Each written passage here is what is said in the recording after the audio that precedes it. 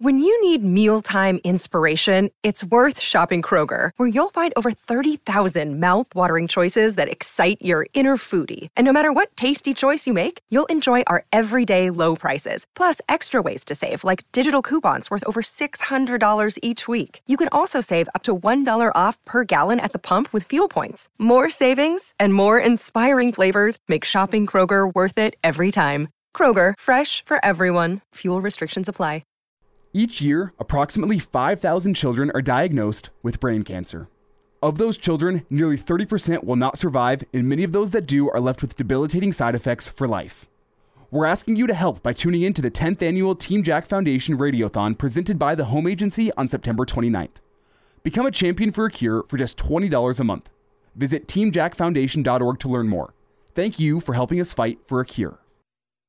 Welcome to Hail Varsity Radio, the voice of Husker Nation. Insight, opinion, expertise, with the biggest and best names talking Nebraska across the state. Join the show on Twitter at Hail Varsity and at Schmitz_radio. Call in at 402-466-ESPN or 1-800-825-5865. Here's Chris Schmitz.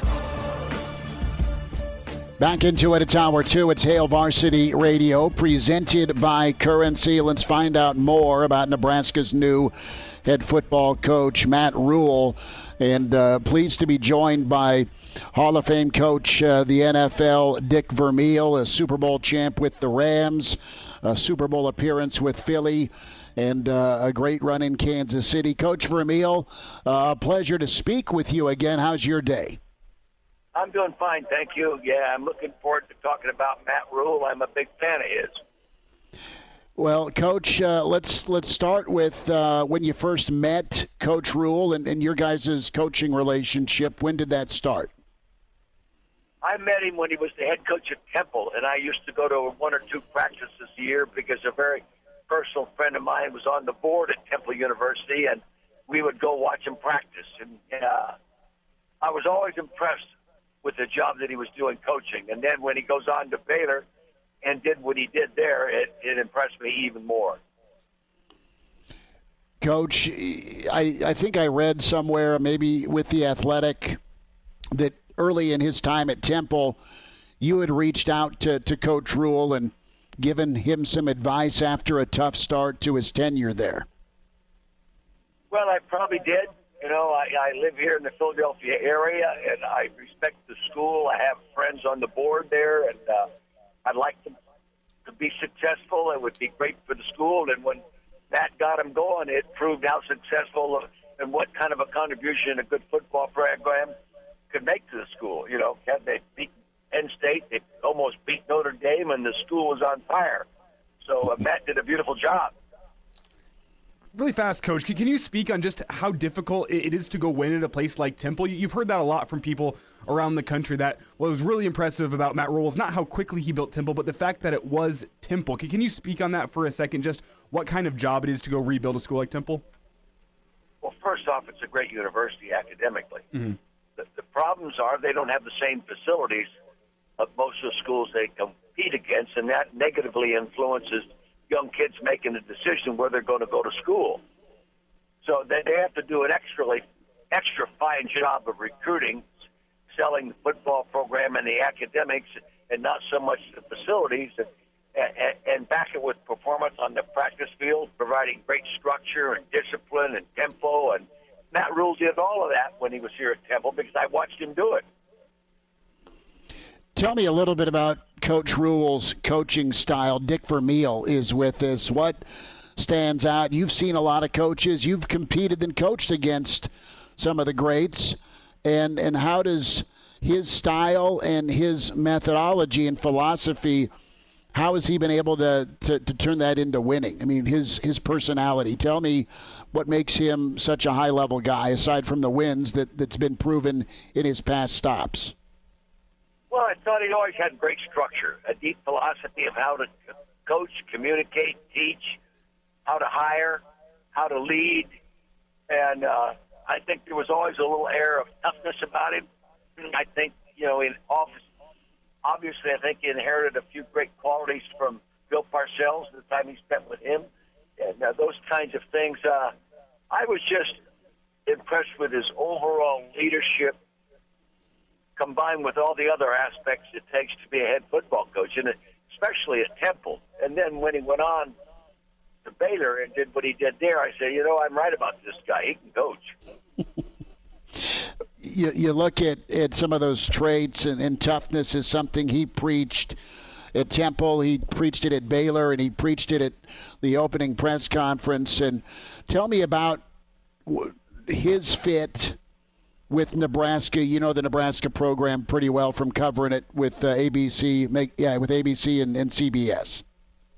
Well, Nebraska's a great school, a great athletic program with great facilities and great leadership on campus. And I really felt your last head coach that they just fired was going to be extremely successful there. I really did, because I really enjoyed watching his Florida team play. And the one year they were the only undefeated team in college football or big-time football. And, and it didn't work out.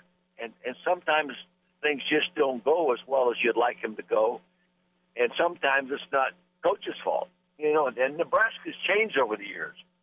I can remember going there and watch practices. They had so many kids on the field, all the walk-on kids, and a lot of them ended up being good football players. Now there's limitations to those kinds of things. And there's also more football programs today with unbelievable facilities and emphasis on winning than in the old days. There are so many schools that make it tougher for you to be as good as you used to be because the environment's changed. And I think it's a tougher job today than it used to be. And, of course, we all know why it was so successful with the coach there. And then, gosh darn it, I think Matt will have a challenge. But as I said, I think he'll get it done. And, of course, I thought the young coach that they left there, I remember broadcasting a game when he was playing quarterback in Nebraska. So, it's not as, let's say, easy as it used to be. That's all. It's a little tougher. And the evaluation process is a lot tougher. Well, Coach, you mentioned Scott Frost, and one of the things that people kept on coming back to, at least around the state, was the fact that it never quite seemed like his scheme matched up with what the rest of the Big Ten wanted to do and how you really win in the Big Ten. So I want to get your take on Matt Rhule and his scheme and just how that adjusts to the Big Ten. Do you think there's something to that, the fact that you have to play football a little bit differently in the Big Ten Conference? Well, never having coached in the Big Ten, having coached college ball against the Big Ten, there was always a little difference between Big Ten football than, say, the West Coast football where I was.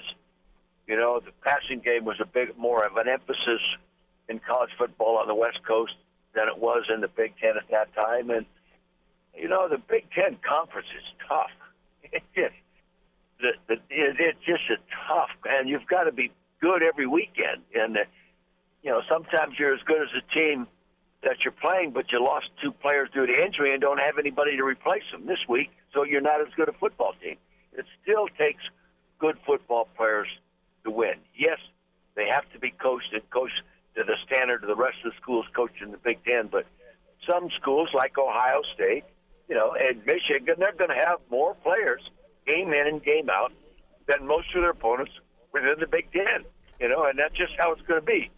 So you can't be just as good a football coach. You got to find a way to be better, and that's difficult. Few minutes here, Dick Vermeil with us here on Hail Varsity Radio. Hall of Fame coach with the Rams, Eagles, and Chiefs, NFL inductee. Got that gold jacket over the summer and a Super Bowl champ.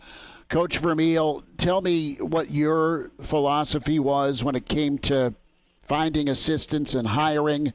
Matt Rhule did a great job of hiring at Baylor. He's finishing out his staff now at Nebraska, and it's a lot of the same folks that helped him win at Temple. There's also a Baylor connection and maybe some Carolina connection. But you've had to do it. You've had to bring people in to work with you and work for you.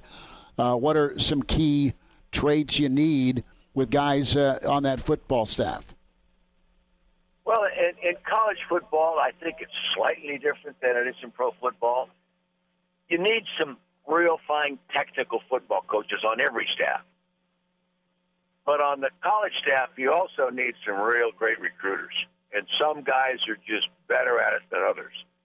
And I remember Pepper Rogers telling me a long time ago, and I thought he was a good coach and a real character, real football personality. And he said to me, you know, I only need a few real coaches. What I need is a lot of recruiters. And, you know, and Nebraska is just a great football state.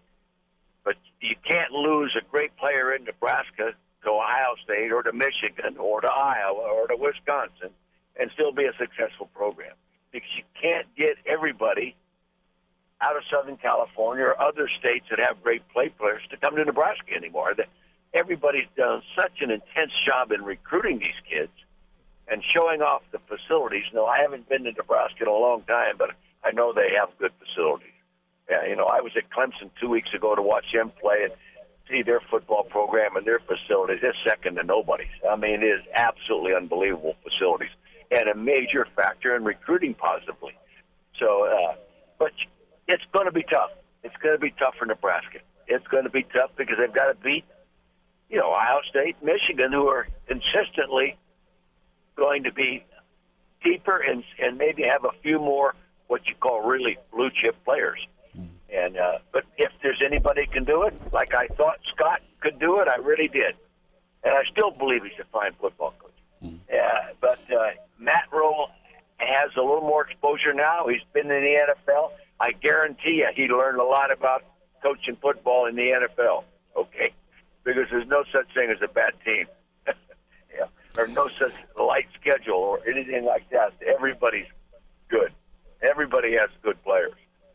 Similar to, in a way, the Big Ten is. But I think Matt could add a degree of scheme, things he learned in the NFL from the other great coaches. You know, all coaches steal from the other guy. It's a copycat game, you know. And I think he'll add that. And there's no substitute for his wisdom and experience.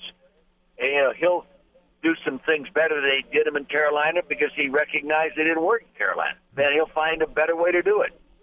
And he'll go back to some of the things he's done in Baylor that were extremely successful that will help him there that maybe not as effective in Carolina. You know, so I'm anxious. I'm interested, very interested in seeing how it goes.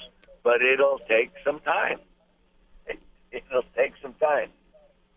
Coach Dick Vermeil's with us here on Hail Varsity Radio talking Nebraska's hire of Matt Rhule. And, Coach, you talked about learning lessons from the NFL, and I'm going to turn this back to your career just briefly. As whenever Matt Rhule took the stage on Monday and with his introductory press conference, he really captured the room. Seems like he's a very gifted communicator, and part of that seems like it stems from his father, who was a minister, and he really seems like a minister when he's up there. But he captured the room, and I want to ask you, you're a guy who took a hiatus from your coaching career in order to get into broadcasting and learn the ropes of communication a little bit. So I want to get your take on just the importance of effective communication as a head coach. How can it help you? Or I guess on the flip side, how can it hurt you? What did you learn from your broadcasting career and taking it back into coaching? Well, the number one thing I learned, because I was on everybody else's practice field, including Nebraska's and Bill Snyder's at Kansas State, Tom Coughlin at Boston College, the great coaches, you know, all around the Big Ten, all around the United States. I learned from watching them practice, you know. And nobody ran a better football practice than they did at Nebraska in those days, you know. But you learn, and you talk to coaches, you talk to people, and you say to yourself, you know, I think these things I was doing when I was coaching are better than this, but there's a lot of things they're doing here that was better than the way I was doing it. So the more experience you have, the more opportunities you have to grow. As long as ego doesn't get involved, you always got to say it's my way or the highway, and I'm the only one who knows how to do it. You know, take that attitude, you're going to get beat. I learned so much from coaches that were great coaches just by watching them in the NFL as well. So I think Matt will bring some of that NFL experience to him because he coached against some great coaches, and I'm sure he learned a lot a lot of to-dos and a lot of not to-dos. You always do. Dick Vermeil's with us here on Hail Varsity Radio, Hall of Fame coach. Coach, going to switch it to one of our favorites. We love having him on and getting a chance to see him, Grant Wistrom. You drafted Grant. You guys went to Super Bowls. You won a Super Bowl. You're one of his favorites, absolutely. He was smiling when we talked to him with your Hall of Fame induction. And tell us a little bit about your relationship with Grant. Well, I had the opportunity to broadcast a number of Nebraska games all through his career with Brent Musburger. And I just admired how he played the game. And I recognized when I had an opportunity later in my coming back into pro football, I like building a football team with deep character. Now, it has to be backed by talent. But there was no question in my mind in my second year there in the draft that I was going to draft Grant Wistrom if somebody didn't before me, because I wanted him to be an integral part of rebuilding, because he's a guy that can infect your other players with just by his example, let alone his ability to play. He was a little bit undersized, but it didn't matter to me, and I passed up a couple of guys that are going in the NFL Hall of Fame to draft him because I believe so much in him. And I say to myself today, I made a hell of a good decision. I wouldn't trade him for anybody because his contribution would go deeper than just how he played the game. It's how he practiced, how he came to meeting rooms, his own temperament. And how bright he was as well. So I know I love the guy. He's one of my all-time favorite guys. Dick Vermeil, Hall of Famer, with his thoughts on his relationship with Matt Rule and his time with Grant Wistrom. Coach, it was awesome to spend time with you. Thanks for giving us a few minutes today.